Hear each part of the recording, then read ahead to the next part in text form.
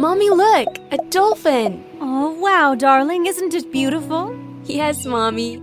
It was a perfect day, and I was having a blast.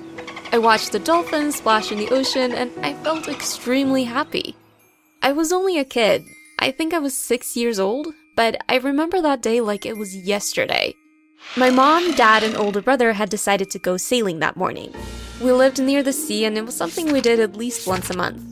I ran up and down because it was the first time I'd actually seen dolphins. Stop doing that on the boat. It's not safe. Before I continue my story, please consider liking my video and subscribing to the channel. And don't forget to hit that notification bell too. Addison, stop! My dad shouted again, but it was too late. I tripped and I fell overboard. I could hear my parents screaming on the boat, but something very strange happened. I opened my eyes and I could see clearly.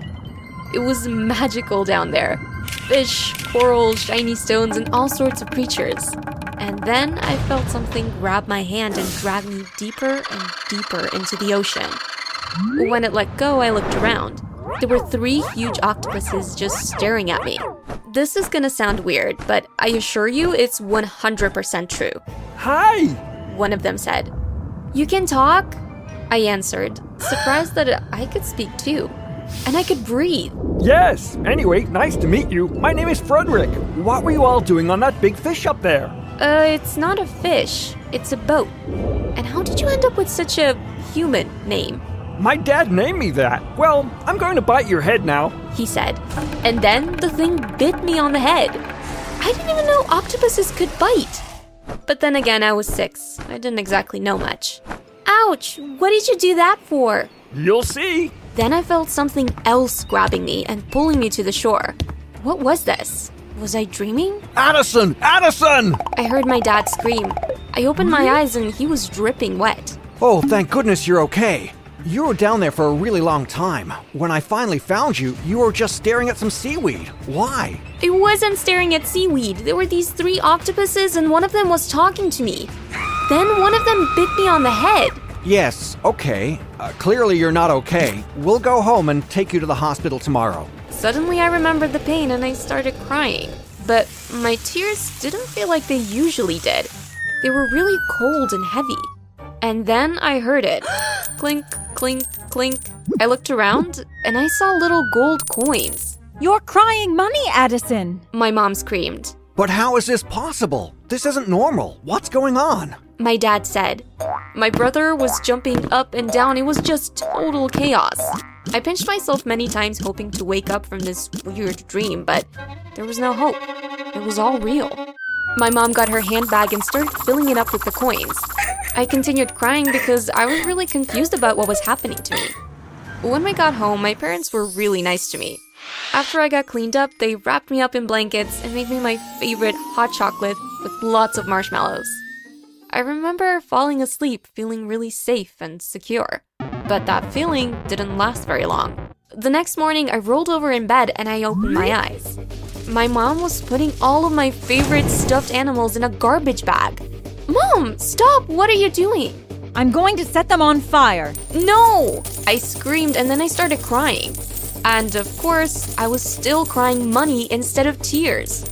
I can't even begin to explain how uncomfortable that was. Hey, honey, she's still crying money. My mom shouted and my dad came in with a bag to collect the coins.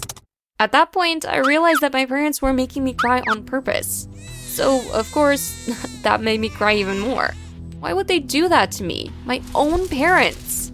Okay, you can stop now. You have to get ready for school. I went to school angrier than I'd ever been in my life, and I came home even more miserable. I went up to my room to play with my hamster Buttercup, but his cage was open and he wasn't there. Mom? Dad? Where's Buttercup? I shouted. My mom came straight up to my room. Well, a neighbor's cat came wandering in here earlier, so I decided to give her a snack. You fed Buttercup to the neighbor's cat? I felt heartbroken. I loved that hamster more than anything else in the world. I cried so much I felt like I could never stop. And both my mom and dad came to collect the money again. My parents would do horrible stuff like this to me at least twice a week. Eventually, I reached a point where I'd been so hurt by them that it was really hard for me to feel emotions and even harder for me to cry. In the past, they'd grounded me for no reason, forgotten my birthday, given me no Christmas presents, and they always fed me the most disgusting food ever. Like, can you imagine being forced to eat 2-week-old food?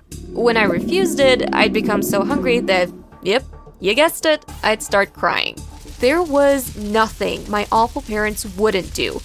There's even a time my mom came to my school dressed in a hideous outfit just to embarrass me. I had to wait until we got back to the car to start crying. And, of course, my parents were becoming richer and richer. But they'd only spend that money on themselves. My dad bought 2 new expensive cars, and my mom had all the latest designer outfits, bags, and shoes. My brother got lots of presents too. They were flaunting their money so much that all of their friends thought they'd received promotions. And you know what? They bought me nothing. It was so unfair. So when I turned 13, I decided to put my foot down. You all bought me nothing for my birthday again. It's because you're a lousy daughter. Do you think that's going to make me cry? Because it isn't. I'm gonna report you to the police. What are they gonna do? Believe that you cry money? And even if you provided it to them, they'd want to take you away to a lab and study you. You'd be locked up in a little room all alone for the rest of your life.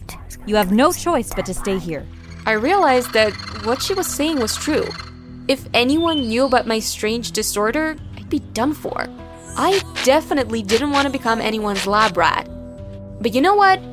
I didn't cry. So they tried something new. You'll never believe what they did, but a few days later, they had a new strategy. Addie, we've created a new chore for you.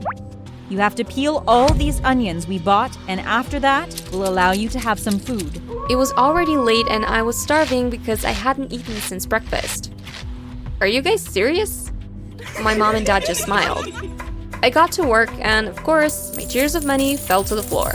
I peeled about 100 onions and I made them a fortune. They made me do this every single day. And then they'd sell the chopped onions to restaurants for a really cheap price. These people thought they were getting a good deal, but the truth is, my parents had already made their fortune from my tears. But how could I put an end to all of this?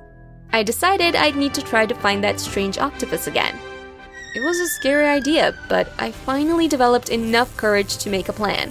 I was gonna sneak out at night, go to the harbor, and steal a little boat. I'd try to remember the spot where I fell into the ocean when I was a little girl, and then I'd dive in and ask the creature to take the strange powers back. And then the night arrived and I got to work. I waited until everyone at home was asleep and then I walked to the harbor.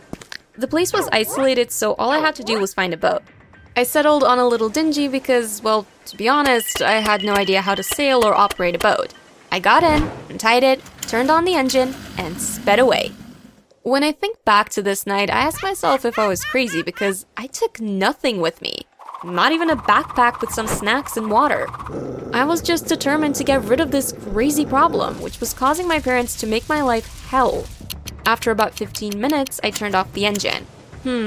Do I jump now? I thought. After coming all that way, I totally lost the courage. I kept telling myself I'd do it after a few minutes, but I eventually fell asleep. When I woke up, the sun was already shining. I looked around and I was filled with terror when I realized what had just happened. I was lost. I must have been sleeping for a very long time and right now, I could be anywhere. How was I gonna get back home? What was I gonna do? So of course, I started crying again.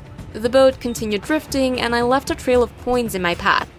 I started to feel so hungry and thirsty, and it wasn't like I could just drink the seawater. Eventually, I just fell asleep again because I had no idea what else to do. I woke up to someone shaking me. I opened my eyes. It was a kind old man with a white beard and a mustache. Little girl, are you okay? I'm not a little girl, I'm 13. You're a little girl. What are you doing out here? Where are your parents? I don't have any parents. I'm an orphan, I lied. I looked around. I was on a much bigger boat and there were other people on board. Well, okay. We'll take you back to shore, he said. In about an hour, we reached the shore of what seemed to be like an island. It didn't look like the harbor I'd left at all. I looked at the people on the shore and they all looked different from me. Where am I? You're in Tuvalu. He smiled. Wow, I can't believe the boat drifted this far, I thought. I'll take you to my daughter's house. She has 2 other children, but I'm sure she won't mind helping one more. He said. He took me to a house near the beach. It was much smaller than the house I lived in with my parents, but at that point, I'd made the decision to continue lying so I'd never have to go back to my parents. Iolani, my dear daughter, we brought home a guest. Her name is... He looked at me. I don't even know your name. It's Daphne, I lied. A beautiful woman with long, beautiful hair which was nearly touching the ground opened the door. Hello, Daphne. Come in. Sit down. I'll make you something to eat. The old man went into the kitchen with her as she was cooking, and I heard him telling her all about how he found me. She brought me some delicious food, and I ate it all up like I'd never seen food before. So, Daphne, She said, should we try to get you home and find your family? I have no family. My parents fell off the boat I was on and they drowned. Oh no, sweetheart. You must be traumatized. Yes. Can I stay with you? Sure. We don't have much, but I'll try my best to make sure you're happy. Here, meet my 2 children. She introduced me to her 2 little girls. They were the cutest ever. One of them immediately held my hands and asked me to follow her to the beach. Now I spend most of my life on the beach with my new family. Of course, I have to go to school and do all of that regular stuff too, but this new identity is so much better for my mental health. Sometimes I do think about how difficult my life was and how horrible my parents were. And when I do, I end up crying. But I do it late at night on the dining table when everyone's asleep. So when Iolani wakes up, she finds a pile of money on the table. It's helped with the family's finances a lot, and the best thing is, nobody knows where it came from. I'm just happy I have my freedom and that I'm not forced to do anything anymore. I'm not sure if my parents have been trying to look for me, but honestly, I don't care. I feel safe here, and no one will take this feeling away from me. Also, I dyed my hair and I got a few piercings, so they'll never recognize me anyway.